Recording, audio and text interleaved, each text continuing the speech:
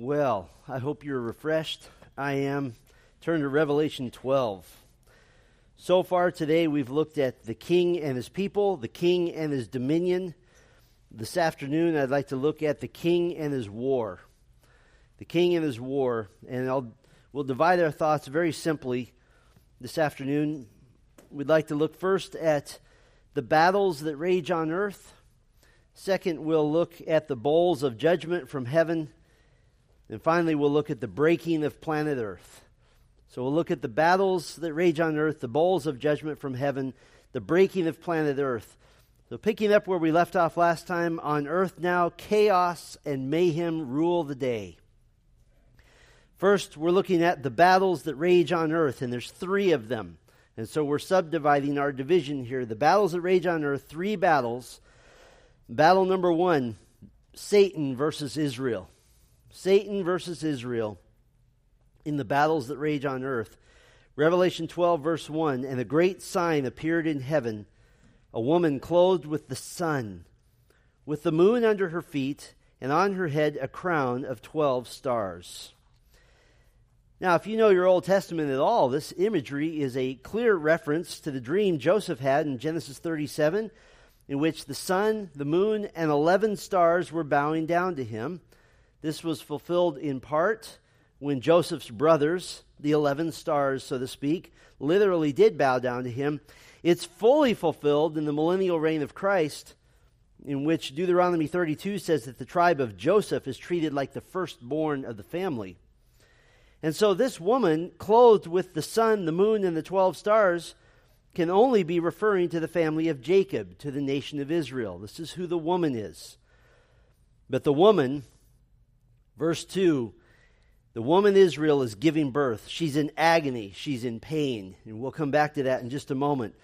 Now, then another sign appears. Verse 3, a great red dragon with 7 heads and 10 horns, and on his head 7 crowns. This is Satan, the terrible dragon.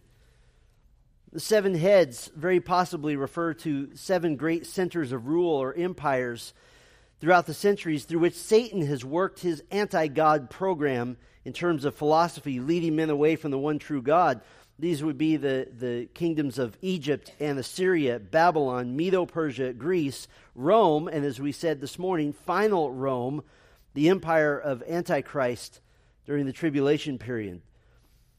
He's said to have 10 horns. This was anticipated in Daniel chapter 7, verse 8 as well. Revelation 17 tells us that this is the 10-king alliance under Antichrist by Satan's power and control, the final empire of earth. And he's said to have 7 crowns. Crowns may be representing the power that each kingdom had in its day, and that Satan is now claiming all of it. It also may, I think, more likely be representing the fact that 7 out of 10 of the nations will stay faithful to Antichrist. There will be a rebellion by 3. We'll talk more about that in a moment. But the crowns that he has, these are not crowns of victory at all. They're crowns of misappropriated authority, of taking what's not rightfully his. Verse 4 goes briefly back in time concerning Satan's plan, which is threefold. His plan is threefold. 1, destroy Israel. 2, stop Jesus Christ. And 3, rule the world. And we see in verse 4 that he's going to fail in all 3. Verse 4 of chapter 12, his tail swept down a third of the stars of heaven and cast them to the earth. And the dragon stood before the woman who was about to give birth, so that when she bore her child, he might devour it. This is referring back to his original rebellion, in which 1/3 of the holy angels followed Satan. And then we see Satan's attempts to stop the child that is to be born of the woman, Israel, standing over her to kill him.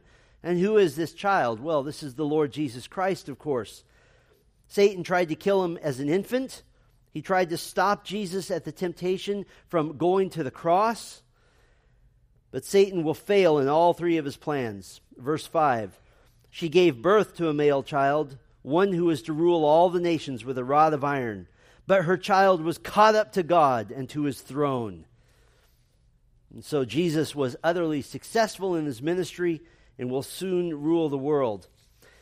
Now, verse 6 puts us back in the time of the Great Tribulation. The woman, Israel, now is fleeing into the wilderness. She's running. But God is going to preserve them.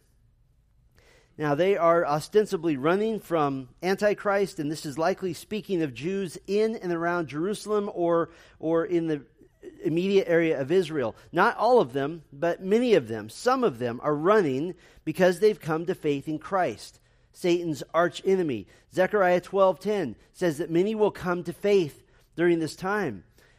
But God protects them for 1,260 days, 3.5 years. We'll come back to that in a moment. Then you get to verse 7, and we have a description of war in heaven.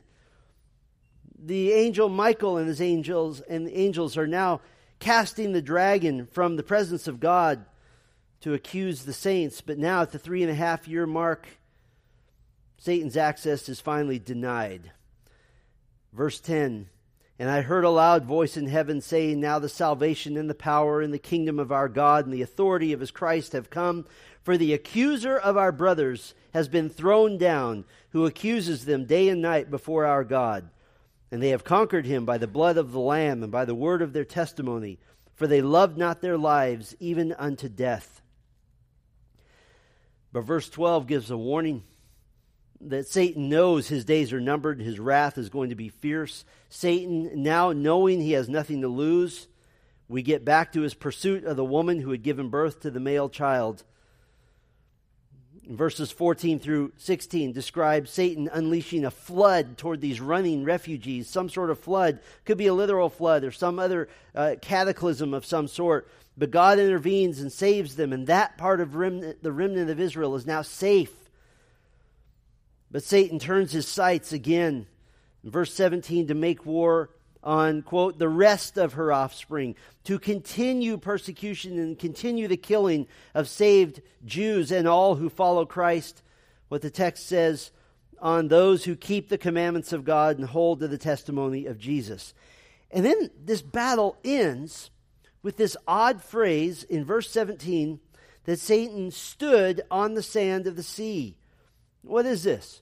This is Satan taking his place in belief that he's the rightful ruler of the earth. It's a picture of him looking at what he thinks is his.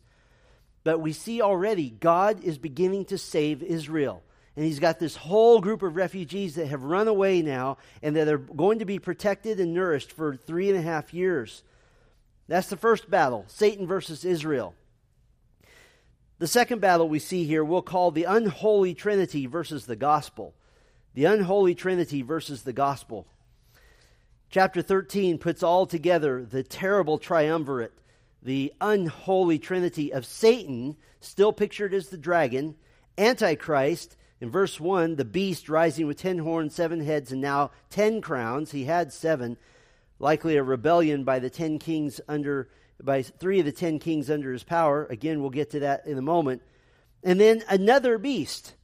The third of the unholy trinity. Who is this other beast? Verse 11 says it is the false prophet representing Antichrist. Verse 3 tells us that one of the heads of Antichrist, verse 12 says it's actually Antichrist himself, received a mortal wound but was healed.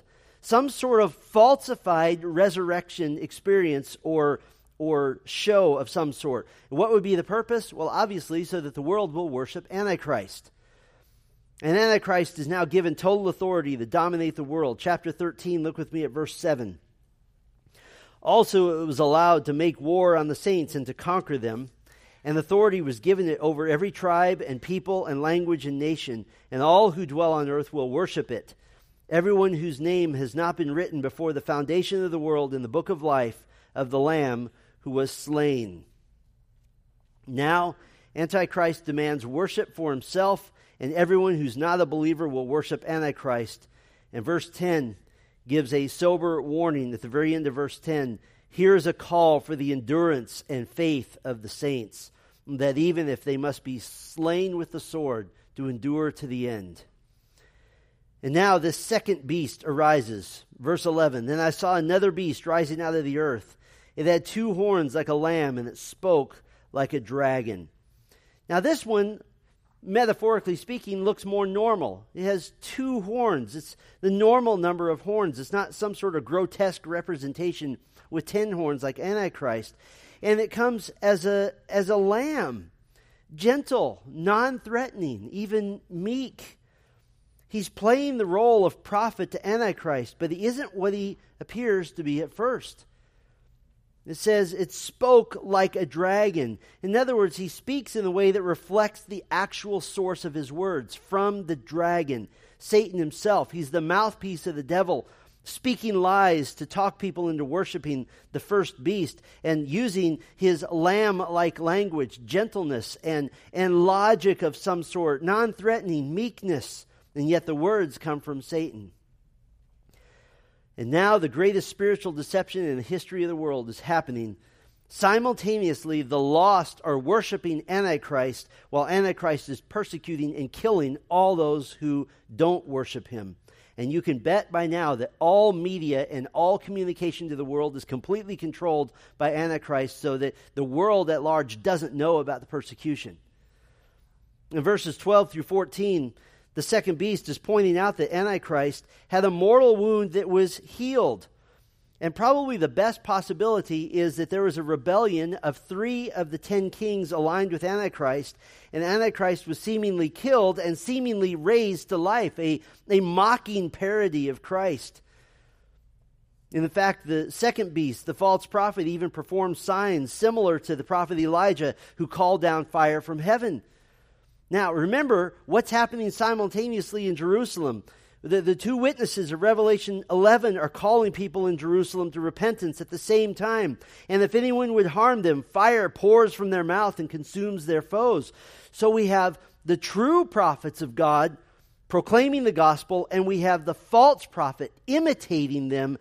Just as 2 Thessalonians 2:9 promises, the coming of the lawless one is by the activity of Satan with all power and false signs and wonders. So you have all kinds of miraculous things happening, some by the power of God, some by the power of Satan. In fact, verse 14 says that the false prophet, the second beast, deceives those who dwell on the earth. He's trying to get them to rely on emotional, religious experience as a measure of truth. Look at verse 14. And by the signs that it is allowed to work in the presence of the beast, it deceives those who dwell on earth, telling them to make an image for the beast that was wounded by the sword and yet lived. Now the followers of Antichrist make an image. They make an image of the beast to be worshipped. And if this sounds a lot like Nebuchadnezzar and Daniel chapter 3, you would be exactly right. It sounds much like it. Chapter 13, verse 15. And it was allowed to give breath to the image of the beast, so that the image of the beast might even speak and might cause those who would not worship the image of the beast to be slain. Also it causes all, both small and great, both rich and poor, both free and slave, to be marked on the right hand or on the forehead, so that no one can buy or sell. In other words, it can't take place in the regular economy unless he has the mark, that is, the name of the beast or the number of its name. This calls for wisdom. Let the one who has understanding calculate the number of the beast, for it is the number of a man, and his number is 666. The beast is allowed to give breath, not life, but breath to the image. Only God can give life. And so in some way, some form of deception occurs in which the image appears alive. Now anyone who doesn't worship Antichrist is shut out of the economy of the world, and believers are being killed wholesale. And now we get to one of the most famous parts of the book of Revelation. The mark of the beast is the subject of, I think, some of the worst Bible study methods in the history of the world. And what about 666? I hate to tell you this, but there are some really reliable New Testament manuscripts where the number is 616. And that doesn't sound as exciting, does it? Again, all the terrible Bible study methods of the past continue trying to use mathematical or alphabetical formulas to figure out who Antichrist is by means of 666. And here's how they do it. They start off with their conclusion, and they figure out a mathematical formula that works backwards to 666. When I preached this a few years ago here at Grace, I proved to you that Stephen Lane Swartz could come from 666. So, what is 666? We'll get to that in just a moment. Trying to figure out who Antichrist is by comparing the Bible to the news is pointless. Antichrist doesn't rise to power until after the rapture of the church and the start of the tribulation, so we probably couldn't even identify him right now anyway. But let's go to the mark of the beast for a moment. Let's stick to what we do know. What do we know? First of all, the mark of the beast is a worldwide initiative of some sort with a physical attachment that is connected to the economy. We know that much. It's not symbolic. It is a real mark that affects the marketplace and your ability to function in it. Now, notice that this is written prior to the advent of electronic coding, and so it would seem almost otherworldly to them. But I want to be clear, the Greek preposition used suggests that this mark is on the body, not something in the body. So for all of our theories about chips inserted into our bodies and things like that, this says it's on the body. The mark is the name of the beast or the number of his name, like an identifier that you're a worshiper of the beast. Now, since this is still future, there's nothing to look for right now. But it is interesting to me, isn't it, that although we would not say this is the mark of the beast because this is yet to be future here in Scripture, but it is interesting that we're already having a false righteousness of those who are vaccinated and those who are not. It's just a little dry run, I think. We'll see what happens. But listen, what do we do with the number of the beast?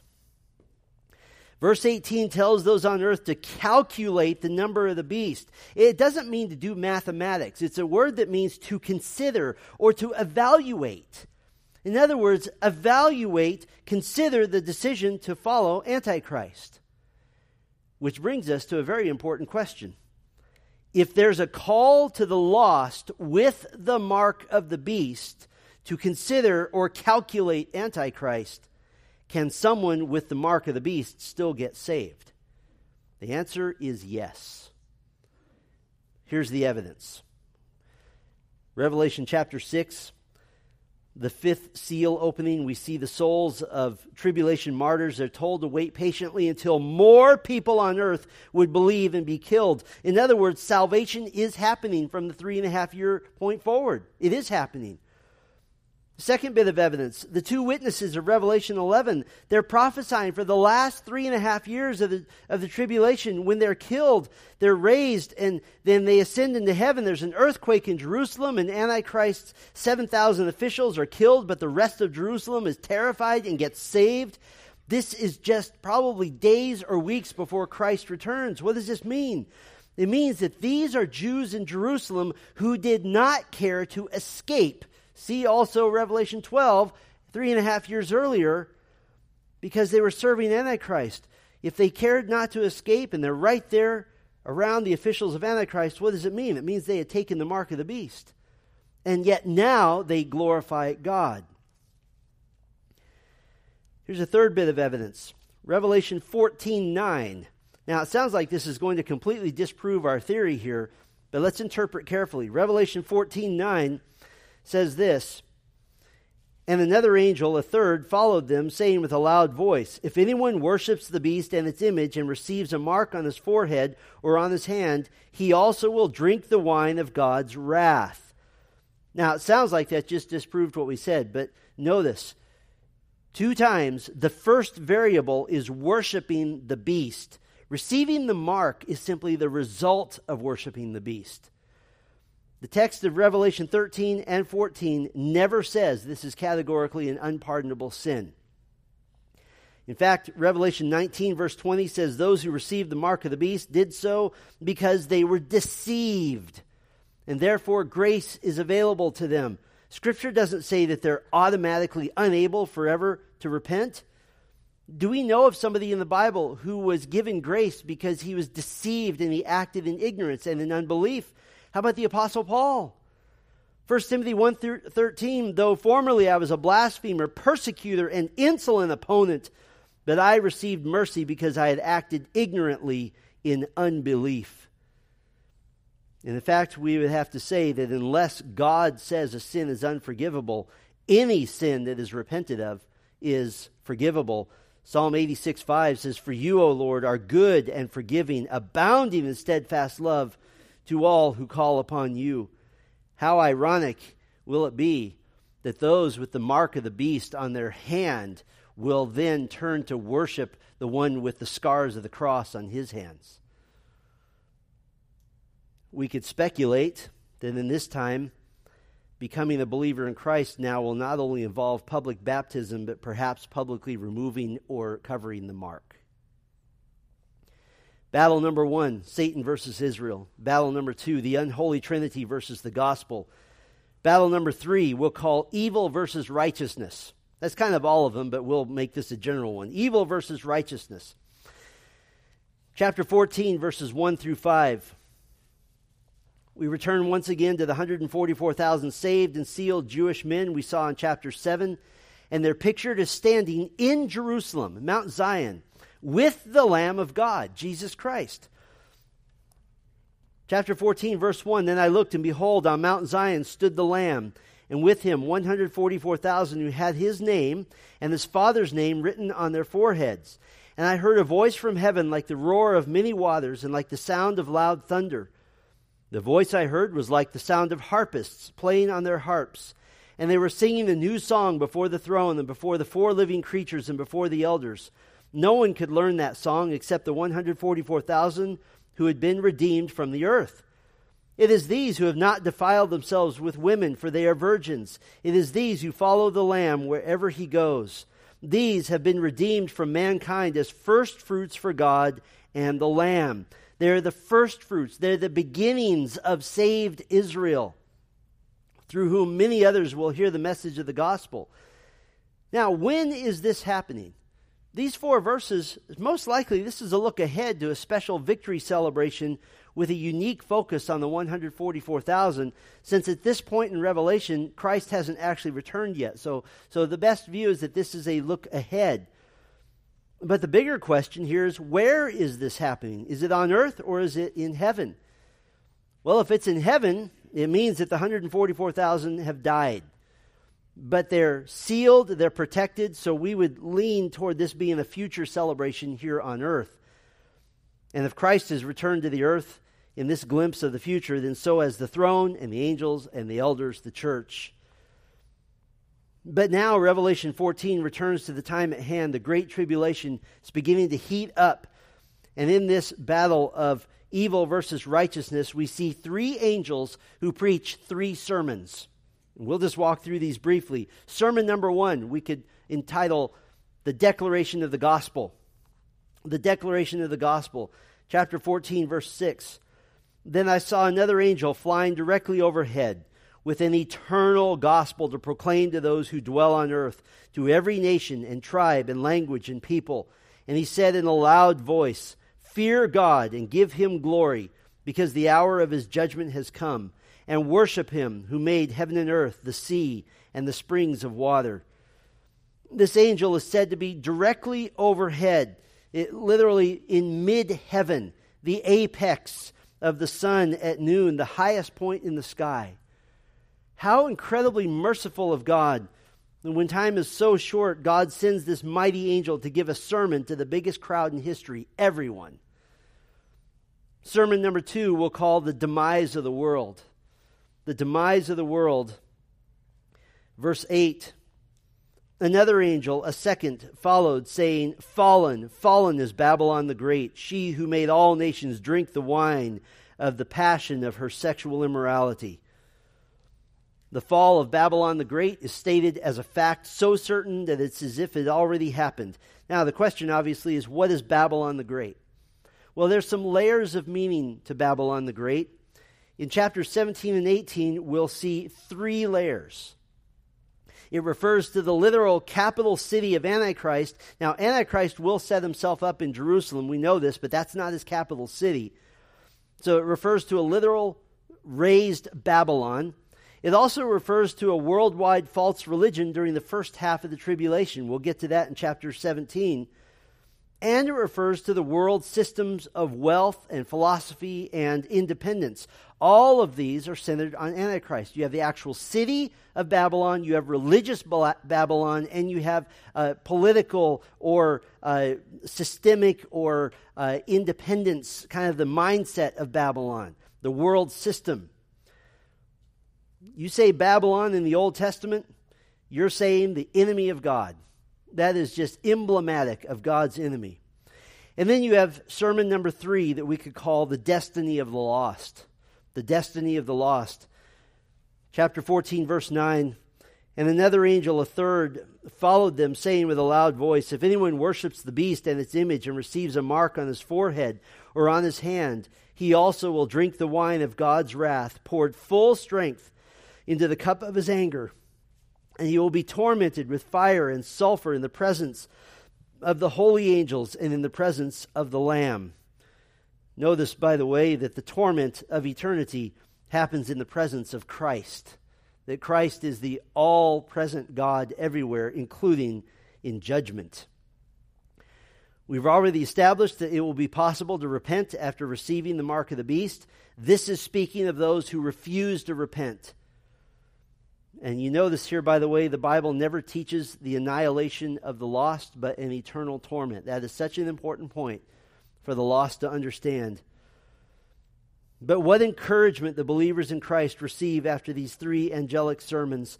Look with me at verse 12 of chapter 14.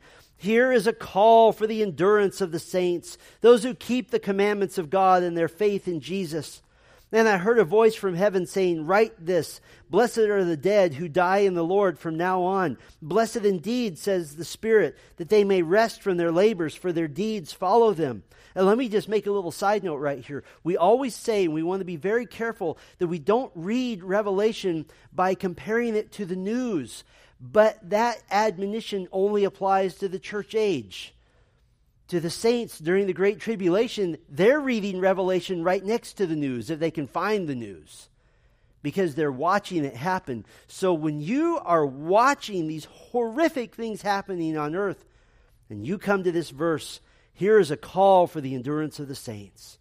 How encouraging will that be to the tribulation saints, soon to be martyrs? But now the battle of evil versus righteousness begins to be set up for the final battle. And the rest of chapter 14 now looks ahead to the end of the Great Tribulation and gives a preview of what's going to happen when Christ returns. Here's the preview, verse 14 of chapter 14. Then I looked, and behold, a white cloud, and seated on the cloud, one like a son of man, with a golden crown on his head and a sharp sickle in his hand. This can be none other than the Lord Jesus Christ. He is seated on a cloud as a crowned king.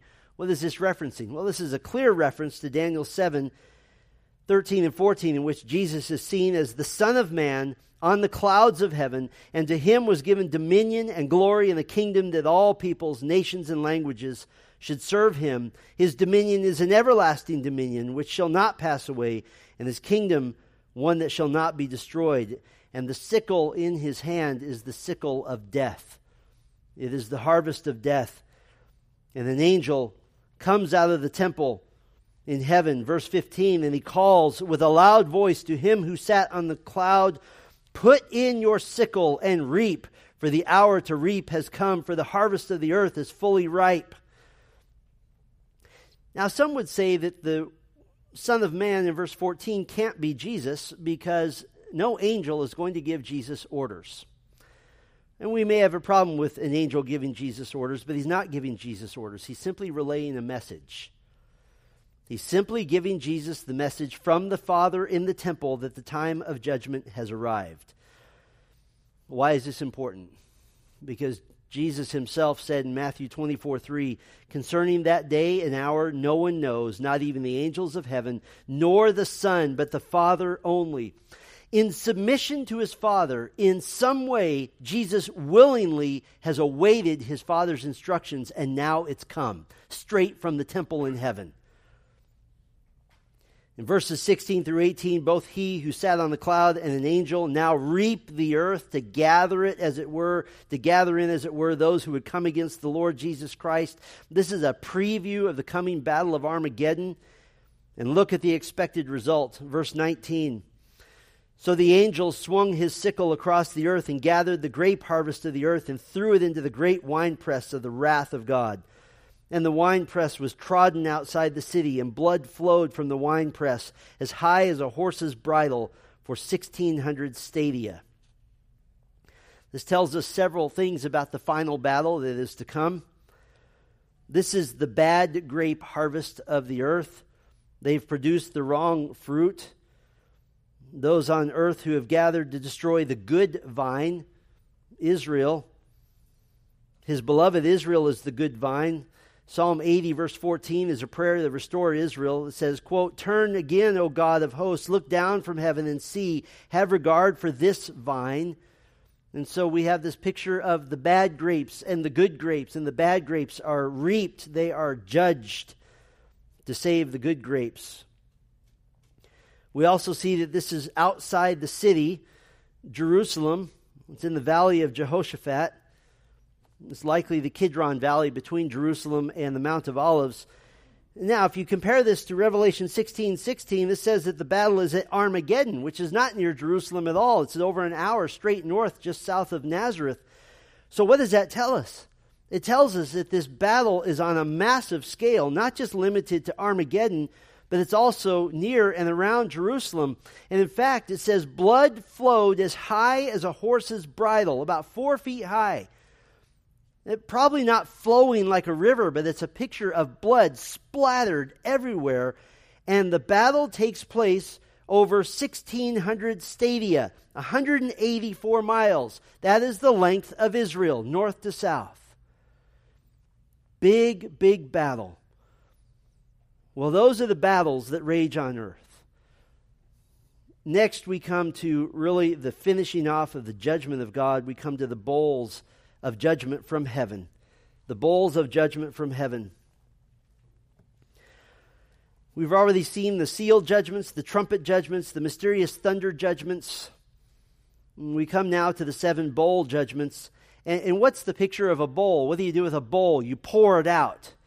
Now the judgments are coming fast and furious. We're getting near the end. There's one after another, after another, after another.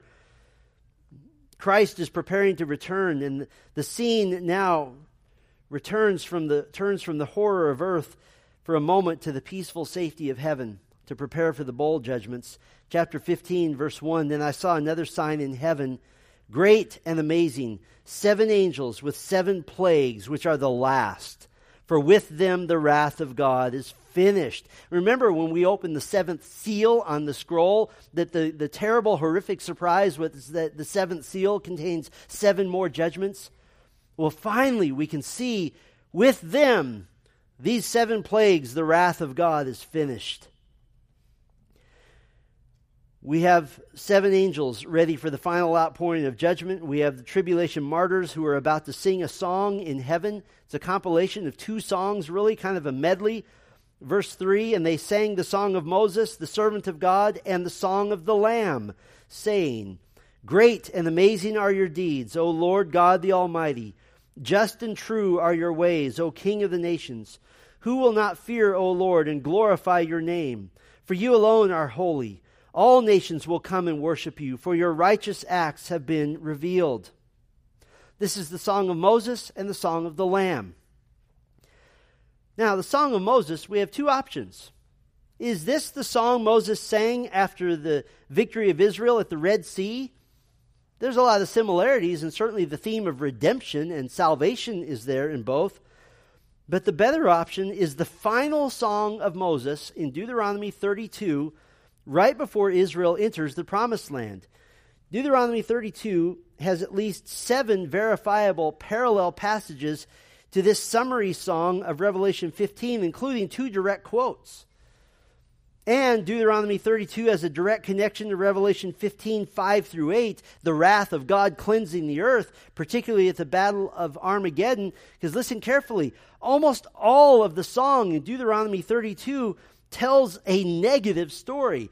the future story of Israel's apostasy. We studied this when we went through the Pentateuch. 43 verses in this song, all about how terrible you're going to do and God's going to come after you. It's a horrible song from a human standpoint, but then you get to the end of the song in Deuteronomy 32, and it ends with a promise that God will avenge his children, and he will cleanse the land of Israel of all who have ever hated Israel. That has never yet happened. But in Revelation 15, it's getting ready to. Revelation 15, verse 5, after this I looked, and the sanctuary of the tent of witness in heaven was opened. And out of the sanctuary came the 7 angels with the 7 plagues, clothed in pure, bright linen, with golden sashes around their chests. And one of the 4 living creatures gave to the 7 angels 7 golden bowls full of the wrath of God, who lives forever and ever. And the sanctuary was filled with smoke from the glory of God and from his power, and no one could enter the sanctuary until the 7 plagues of the 7 angels were finished. Then I heard a loud voice from the temple telling the 7 angels, "Go and pour out on the earth the 7 bowls of the wrath of God." And so the 7 bowl judgments get poured out one after another after another. And to put it mildly, this is what the end of the world looks like. Bowl number 1, chapter 16, verse 2, painful sores or boils for all who continue to worship the beast. This is looking a lot like the plagues in Egypt. Bowl number 2 in verse 3, the death of every living thing in every ocean on earth. The sea now becomes a watery, decomposing graveyard, utterly unusable. Bowl number 3, verse 4, all the rivers and springs on earth are turned to blood. There's no more naturally occurring fresh water. And by the way, whether the 2 witnesses in Jerusalem during this time, they're stopping the rain. There's no water. Verses 5 and 6 label this bowl the direct retribution for all the blood of the saints that's been spilled. Bowl number 4, verse 8, the intensified heat of the sun, which is now scorching people. And did they repent? Look at the end of verse 9. They did not repent and give him glory. I mean, it's clearly obvious this is coming from God, and yet people aren't repenting. Bowl number 5, verse 10, the throne of the beast, likely referring to the revived city of Babylon I spoke of, and all the land controlled by Antichrist is plunged into darkness. Bowl number 6, verse 12, the mighty Euphrates River dries up to prepare the way for the kings from the east. And verse 13, the unholy trinity of Satan, the dragon, Antichrist, the beast, and the false prophet, they release 3 terrible demons. Chapter 16, verse 14. For they are demonic spirits performing signs who go abroad to the kings of the whole world to assemble them for battle on the great day of God the Almighty. And now all of a sudden there's an interruption. There's a relief. There's a stopping of the terror. There's a comfort to the believers and a warning to the lost readers given by Jesus Christ himself. Verse 15. Behold, I am coming like a thief. Blessed is the one who stays awake, keeping his garments on, that he may not go about naked and be seen exposed. This is a call to perseverance of the saints. In other words, take this book seriously. In your Bible, that verse is probably in parentheses. It's a warning to stop and say, if you've read through this far in chapter 16 and you're still not saved, what are you waiting for? What are you waiting for? And what are all these kings assembling for? As previewed at the end of chapter 14, here in chapter 16, verse 16, and they assembled them at the place that in Hebrew is called Armageddon. Who are these kings from the east? Here's what we know. They're kings, and they're from the east. That's it. Stop reading the newspaper to try to figure it out, because we don't know. But we do know this. They do cross the Euphrates, and the Euphrates, as I mentioned this morning, is important. The Euphrates marks the eastern boundary of the land given to Abraham and to Israel. Genesis 15, Deuteronomy 1. But now, By this point, it's likely that the destruction of the world so far, including massive flooding from the melting of snow from Mount Ararat, which is the source of the Euphrates, this will have destroyed all the bridges necessary for armies to move. And so God will simply dry up the waters. Chapter 17 tells us that 10 kings are at the core of this attempted conquest of Israel. Now, why are they marching on Israel? The text doesn't tell us, but I'm going to give you what I think is a 90% shot at the right reason in our final message, because we have a lot of evidence for it. But what we do know is that this is happening at the sovereign plan of God. By drying up the Euphrates, God is setting the trap. All these armies have been called upon by Antichrist to come against Israel. Problem, can't cross the Euphrates. All of a sudden it's dried up. God has baited the hook. He set the trap. But terrible things will be happening first when these armies approach Israel. Zechariah 14 says, I will gather all the nations against Jerusalem to battle, and the city shall be taken, and the houses plundered, and the women raped. Half of the city shall go out into exile, but the rest of the people shall not be cut off from the city. What is Armageddon? It's connected to the area of Megiddo, which is an ancient city on the north side of the ridge of Mount Carmel. In fact, Megiddo has been the site of major battles for thousands of years. The earliest known battle at Megiddo was in 1468 BC, involving Egypt, all the way to World War I battle in 1917. And here will be the ultimate clash between God and Satan, between Christ and Antichrist, between good and evil. Whatever the intended purpose of the invading armies, they're soon going to be interrupted, and they'll be fighting a common enemy, one they can see coming. Matthew 24:30, then will appear in heaven the sign of the Son of Man. Then all the tribes of the earth will mourn, and they will see the Son of Man coming on the clouds of heaven with power and great glory. It's not as though Jesus is going to appear instantly. They're going to have time to know what's going on. Revelation 6, remember, tells us that the kings of the earth will be terrified at the wrath of the Lamb. Why? Because they can see it coming. How do we know this? Daniel 12:11 and 12 says, from the time that the regular burnt offering is taken away and the abomination that makes desolate is set up, there shall be 1,290 days. Blessed is he who waits and arrives at the 1,335 days. Okay, what are all these numbers doing here? Well, we've already seen in Revelation 12, 1,260 days, 3.5 years, starting from the time that Antichrist breaks his covenant with Israel, as explained in Daniel 9. But now, instead of 1,260 days, Daniel says there shall be 1,290 days. What is the difference? There's only one thing that can be happening in that 30-day time period, and that is the visible return of Christ for a month. Jesus himself said this. He said that you will see the Son of Man coming. And then after Armageddon, all the judgments of the survivors on earth, the sheep and goat judgments of Matthew 25 and the setting up of the Messianic kingdom on earth will apparently take another 45 days. Thus, blessed is he who waits and arrives at the 1,335 days. In other words, you're blessed to be a surviving believer in Christ and to be those arriving with Christ. And we're going to look at that tonight, specifically what's happening during those 45 days. I'm going to give you 7 things that are happening then. And so, Revelation 16, verse 16, the armies are gathered, and they will be soon fighting a common enemy coming at them from the heavens. And now the 7th bowl is poured out, and we never underestimate the wrath of God. Chapter 16, verse 17.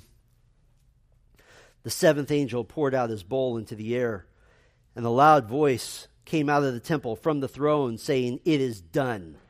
And there were flashes of lightning, rumblings, peals of thunder, and a great earthquake, such as there had never been since man was on the earth. So great was that earthquake. The great city was split into 3 parts, and the cities of the nations fell. And God remembered Babylon the Great to make her drain the cup of the wine of the fury of his wrath. And every island fled away, and no mountains were to be found. And great hailstones from about 100 pounds each fell from heaven on people. And they cursed God for the plague of the hail, because the plague was so severe. All the islands sink, all the mountains fall. They started doing this earlier in the judgments. Now it's totally complete. The topography of the earth will be massively altered. The great city, verse 19, this is Jerusalem. It's also called the great city in chapter 11. It's split into 3 parts. This is the same earthquake as in chapter 11, after the 2 witnesses are taken into heaven. Babylon the Great, the capital city of Antichrist, will be crushed and destroyed. 100-pound hailstones. This will be about 18 to 22 inches in diameter, 50 times heavier than the heaviest hailstones ever recorded, will be falling. But I want you to notice something. Little detail in here. The city of Jerusalem is split into 3 parts. And that sounds bad. But if you compare it to the cities of the nations, it says the cities of the nations fell. They're decimated. Jerusalem splitting into 3 parts is more like preparation for the coming of the king than anything else. In fact, Zechariah 14 gives us some details about this exact event. It says that the Mount of Olives splits, forming a new valley. And this will be the way of escape for the Jews who have come to faith in Christ very recently. Remember, many of the rest of the Jews of Judea, that area, are already in hiding. They have been for 3.5 years. The darkness has been lifted and light stays perpetually as the Lord returns. Zechariah 14, a glorious life-giving river will now come from Jerusalem. As the earthquake happens, this now releases a river. And the river is going in 2 directions, one toward the Mediterranean and the other toward the Dead Sea. This is probably the source which will clean up all the putrid waters of the earth. And now Jerusalem will topographically and spiritually be the highest point on earth. Jeremiah 3:17 says, "At that time Jerusalem shall be called the throne of the Lord, and all nations shall gather to it, to the presence of the Lord in Jerusalem. And they shall no more stubbornly follow their own evil heart." Listen, all through the Bible, height equals power. Can you imagine God setting up his throne on the 10th highest mountain on earth? No way. He will be on the highest mountain, and he's chosen to make that Jerusalem. And so even in the midst of judgment, God is preparing the earth for Christ and for his reign. So we've seen the battles that rage on earth, the bowls of judgment from heaven. And finally, let's look at the breaking of planet Earth. The breaking of planet Earth. Not only is the world being physically judged, but God is judging the world spiritually as well. And there are 2 giant institutions that are going down. False religion and false world systems. They're going down. First, we'll see the fate of false religion, and second, the fate of false world systems. The fate of false religion. Where did false religion begin? The birth of false religion happened at the Tower of Babel in Genesis 11, the namesake later of Babylon, when the people of earth banded together to worship the stars.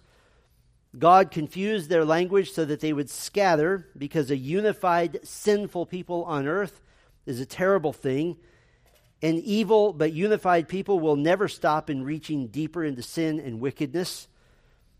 Unity without submission to God always results in totalitarianism and results in the rejection of God. You may hear idealists loving the idea of a unified world religion and a unified world government, but the one world government and religion leads inevitably to oppression and persecution. It always does. Now, this is very important to understand about Revelation 17. Revelation 17 is not first and foremost chronological. It really takes us back to the beginning of the tribulation up through to the 3.5-year point. It's describing a phenomena that Antichrist has used to his advantage. So this is sort of a flashback. What is the phenomena he's used to his advantage? The victory of a single false religion dominating the whole world. Chapter 17 is going to call this false religion the prostitute. It's a sickening metaphor for false religion, for spiritual idolatry, for rejection of the love and the worship of the one true and only living God. In the Old Testament, the term prostitute is used metaphorically to describe Israel, God's people, when they turn away from God. And now the use here in Revelation 17, it doesn't imply that God's people have turned away, but the metaphor remains, I'm going to say, because it's probably an apostatized form of Christianity. Remember, and I don't know if you always understand this, but a pseudo-Christian religion has always been the main opponent to Christianity. What is the biggest pseudo-Christian religion in the world today? It is Islam. That is a pseudo-Christian religion. It is based off of the Bible, and they have taken 75% of the Quran is just ripped off quotes from the Bible. And so, why would this be called a prostitute? Most likely because it's some sort of apostatized form of Christianity. And this false religion, like all false religions, is thirsty. It's thirsty. It's first of all thirsty for power. There's a thirst for power. Revelation 17, verse 1, then one of the seven angels who had the seven bowls came and said to me, come, I will show you the judgment of the great prostitute who is seated on many waters, with whom the kings of the earth have committed sexual immorality, and with the wine of those sexual immorality the dwellers on earth have become drunk. Verse 15 says that the many waters are the prostitute they're seated upon. They're all the nations of the earth. In other words, this religion dominates now all peoples. It will be obviously a mandated religion, government mandated. Antichrist is going to play along. He's going to pretend to be the champion of this world religion. It will control every part of the society, from the economy to the military to politics. The people of the earth, verse 2, will be drunk with this religion. It's thirsty for power. In fact, verse 3 pictures the woman sitting on a scarlet beast. This scarlet beast is Antichrist, and she appears to be in control of the beast, in that the unifying and controlling factor of Antichrist will be religion. The scarlet beast, we're not exactly told what the color scarlet means, but historically it's been a color associated with royalty, with sin, and with blood. That matches the character of Antichrist perfectly. And the beast is said to be full of blasphemous names, names of self-glorification and self-honor. But the beast has an agenda. And the agenda is to eventually get the woman off his back so that he can be worshipped. And the beast has 7 heads and 10 horns, 7 past and present empires. There's more about that in verse 7. At the beginning of the reign of Antichrist, government and religion will be completely united. That's a very scary thought for us, isn't it? And woe to the ones who do not bend the knee. Not only does the prostitute have a thirst for power, but this religion will include a thirst for wealth. A thirst for wealth. Verse 4, the woman was arrayed in purple and scarlet and adorned with gold and jewels and pearls, holding in her hand a golden cup full of abominations. The woman is dressed attractively to lure the unsuspecting lost, attempting to demonstrate her legitimacy by great wealth. By the way, every major false religion, from Roman Catholicism to Islam, has been consumed with acquiring wealth. Why is that? Because wealth gives the appearance of legitimacy. The thirst for power, there's a thirst for wealth. This religion has a thirst for ecstasy. The end of verse 4. A golden cup full of abominations and the impurities of her sexual immorality. And on her forehead was written the name of mystery, Babylon the Great, mother of prostitutes and of earth's abominations. There's a golden cup, more evidence of her wealth and power, making the nations drunk with religious fervor. Jeremiah 51:7, Babylon was a golden cup in the Lord's hand, making all the earth drunken. The nations drank of her wine, therefore the nations went mad. Now we might say, oh, that can't ever happen. Have you walked into a store and had a little old lady yell at you for not wearing a mask? What has happened? That is religious fervor that has grasped the masses. And she feels that she is representing the new religion. And so, of course, we see that can happen. When the government and the religion become one, then people who want to fall in line with that see themselves as heroes by falling in line with it and denigrating those who won't. On her forehead was written the name of mystery. One ancient historian records that women in Rome would wear some mysterious name written on their foreheads to excite interest in them. In this case, it's simply a mystery who needs to be explained. Verse 7, I will tell you the mystery of the woman. What is the mystery? She is Babylon the Great. Now, in this verse, John isn't speaking of the location of ancient Babylon or rebuilt Babylon in the tribulation, a symbol of all worldly resistance to God. In a moment, we do see a literal city. But in this case, Babylon is, he says, the mother of prostitutes and of earth's abominations, the source of all false idolatrous worship, a one-world religion, all the horrific, horrible falsehoods of religion from all time, all now compiled into one, put together. And Antichrist is cooperating with the false religion, leading a revived Roman Empire that is religious in nature. Although, as we'll see, it's likely as capital city, there will also be a rebuilt Babylon with a great involvement in Jerusalem as well. So you have this mixture of the city and false religion and the world systems. By the way, can we think of a giant religion that's based in Rome right now? Of course we can. Rome's history is full of the accounts of vile and debased immorality from the leadership down. In fact, the historian Tacitus said that Rome is, quote, where all the horrible and shameful things in the world congregate and find a home. And this false religion will promise much, and it will deliver in the mystery and ecstasy department. And the world's thirst for a religion of power and wealth and ecstasy will end up where all power-based movements end, a thirst for blood. Chapter 17, verse 6. And I saw the woman drunk with the blood of the saints, the blood of the martyrs of Jesus. There's an insatiable appetite for violence against all who don't go with the worldwide religion. John says that when I saw her, I marveled greatly. It means that he's shocked, he's appalled. The woman is beautiful, she's magnificent, and evil to the core. Ultimately, when the veneer is taken off fake religiosity, it reveals a hatred and an enmity of believers in Christ. Can I tell you this? Don't ever think you can make friends with false religion. You can't. They hate you, and ultimately, the end product is that they want you dead. Chapter 17, verse 8, the beast that you saw was and is not and is about to rise from the bottomless pit and go to destruction. And the dwellers on earth whose names have not been written in the book of life from the foundation of the world will marvel to see the beast, because it was and is not and is to come. Doesn't that sound sort of godlike? The beast, Antichrist, who was and is not. Remember from chapter 13 that he faked a death and resurrection.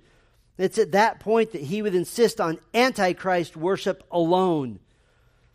But he's going to destruction. He will go down in history as the first man to actually rule the whole world. But his judgment is on the way, and the dwellers on earth, the unbelievers of the world, they'll marvel to see the beast. They'll be fooled by him and his so-called resurrection. But the elect of God won't buy into this. Verse 9, this calls for a mind with wisdom. The 7 heads are 7 mountains on which the woman is seated. And there are also 7 kings, 5 of whom have fallen. One is, the other has not yet come. And when he does come, he must remain only a little while. The 7 heads and 7 mountains are 7 kings. In John's day, 5 empires had already come and gone. Egypt, Assyria, Babylon, Medo-Persia, Greece. One is, that is Rome. And one was not yet come. Antichrist revived Roman Empire, but headquartered in a rebuilt Babylon. None of the first 6 empires actually ruled the entire world. The last will be the exception. And Antichrist will rule the world. By the way, these 6 empires were always the centers of the major false religions of their day. Always. And so they are the 7 heads which support the beast, but they will remain only a little while. It'll be a short-lived reign, this final kingdom. Now, interestingly, verse 11 mentions an 8th beast. You can't really be rigid about this, but it could be that the 7th beast is the pre-faked resurrection Antichrist, And the eighth beast is the same man after his faked resurrection, but now his strategy is totally different. He started with diplomacy, he started with peace and cooperating with a one-world religion, but suddenly he will begin his reign of terror that we saw in Revelation 13, in which he must be worshipped. Verses 12 and 13 speaks of 10 kings in league with Antichrist. And what will their main agenda be as those in league with the worldwide false religion? Verse 14, they will make war on the Lamb, and the Lamb will conquer them, for he is Lord of lords and King of kings, and those with him are called and chosen and faithful. The mission of these 10 kings ultimately will try to be to conquer the invading Lamb of God. Now, the ultimate end of these kings we see later in the description of the battle in chapter 19, and we'll do that tonight, but the Lamb will conquer them. We get a preview of the end there. Well, for a while, the woman, the false one-world religion, and the beast, Antichrist, will coexist. But eventually, at the 3.5-year mark of the tribulation period, as chapter 13 records, the false prophet of the beast will insist on Antichrist worship alone. Look at chapter 17, verse 16. And the 10 horns that you saw, they and the beast will hate the prostitute. They will make her desolate and naked, and devour her flesh, and burn her up with fire. And now we begin to transition from the fate of false religion to the fate of the world systems. The fate of the world systems, verse 18, and the woman that you saw is the great city that has dominion over the kings of the earth. The woman is the great city. Now, some feel this is still metaphorically speaking of all the religious elements of Antichrist's empire. Others feel that verse 18 now refers to a literal city, since Antichrist is leading this revived Roman Empire. But the angel repeatedly refers to Babylon on the Euphrates in chapters 17 and 18. And if we compared chapter 17 to Jeremiah 50 and 51 and to Isaiah 13 to Isaiah 47, it would be clear that Babylon here is not speaking just of the religious system and not just the world system, as we'll see in chapter 18, but an actual city. And also the depiction of destruction here in chapter 18 is clearly literal. So this is most likely a rebuilt Babylon.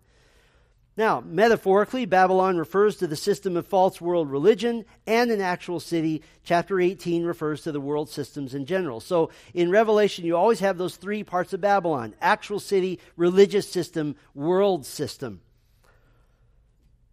The destruction of the city of Babylon is prophesied in Isaiah 13, Isaiah 14, Jeremiah 50, Jeremiah 51. But with many Old Testament prophecies, there is an immediate fulfillment and a later fulfillment. This is obviously the later fulfillment. In fact, if you looked at those chapters in the Old Testament, there's definitely an end times flavor to it. And so we would look ahead as this end times being the ultimate fulfillment. Chapter 18, verse 1. After this I saw another angel coming down from heaven, having great authority, and the earth was made bright with his glory. And he called out with a mighty voice, "Fallen, fallen is Babylon the Great. She has become a dwelling place for demons, a haunt for every unclean spirit, a haunt for every unclean bird, a haunt for every unclean and detestable beast. For all nations have drunk the wine of the passion of her sexual immorality, and the kings of the earth have committed immorality with her, and the merchants of the earth have grown rich from the power of her luxurious living." The earth has been cast into the darkness of the great tribulation, but this glorious angel lights up the earth with the reflected glory of God. Now, remember, we're also talking about an actual city, a revived city of Babylon, as the headquarters of the revived Roman Empire under Antichrist. But this city is as wicked and debauched as possible. Verse 2 says it's infested with demons.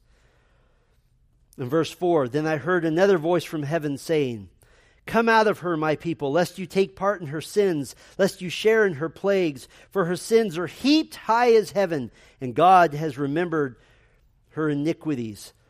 This is an evangelistic message to the elect to come to faith in Christ and to abandon the idolatry of worldliness. This is part of the greatest harvest of believers in history. Remember, Revelation 7 verse 9 pictures saved people from every single people group on earth now in heaven, those who refuse to take the mark of the beast and are martyred, from every people group on earth. In verses 4 and 5 is a call to believers also to refuse the temptation to inculcate themselves into the world system, even for the sake of basic necessities, even for the sake of being able to buy bread and to have water to drink. It's a command to God's people to come out, both because the actual city will be destroyed, and it's an admonition to not be part of the total depravity of the world system, to reject the enticements of the idolatry and the reliance on luxury and violence. In fact, in verse 5, it says that her sins are heaped high as heaven. It literally says they're glued or mortared together, like the bricks of a tower heaped up in rebellion against God. And God has remembered her iniquities. You know that God has kept a record of every sin of every human being ever since Eve. Every single person. Only the sins of those covered by Christ's sacrifice are forgotten, and they are cast as far as the east is from the west. But God is going to shut this city down.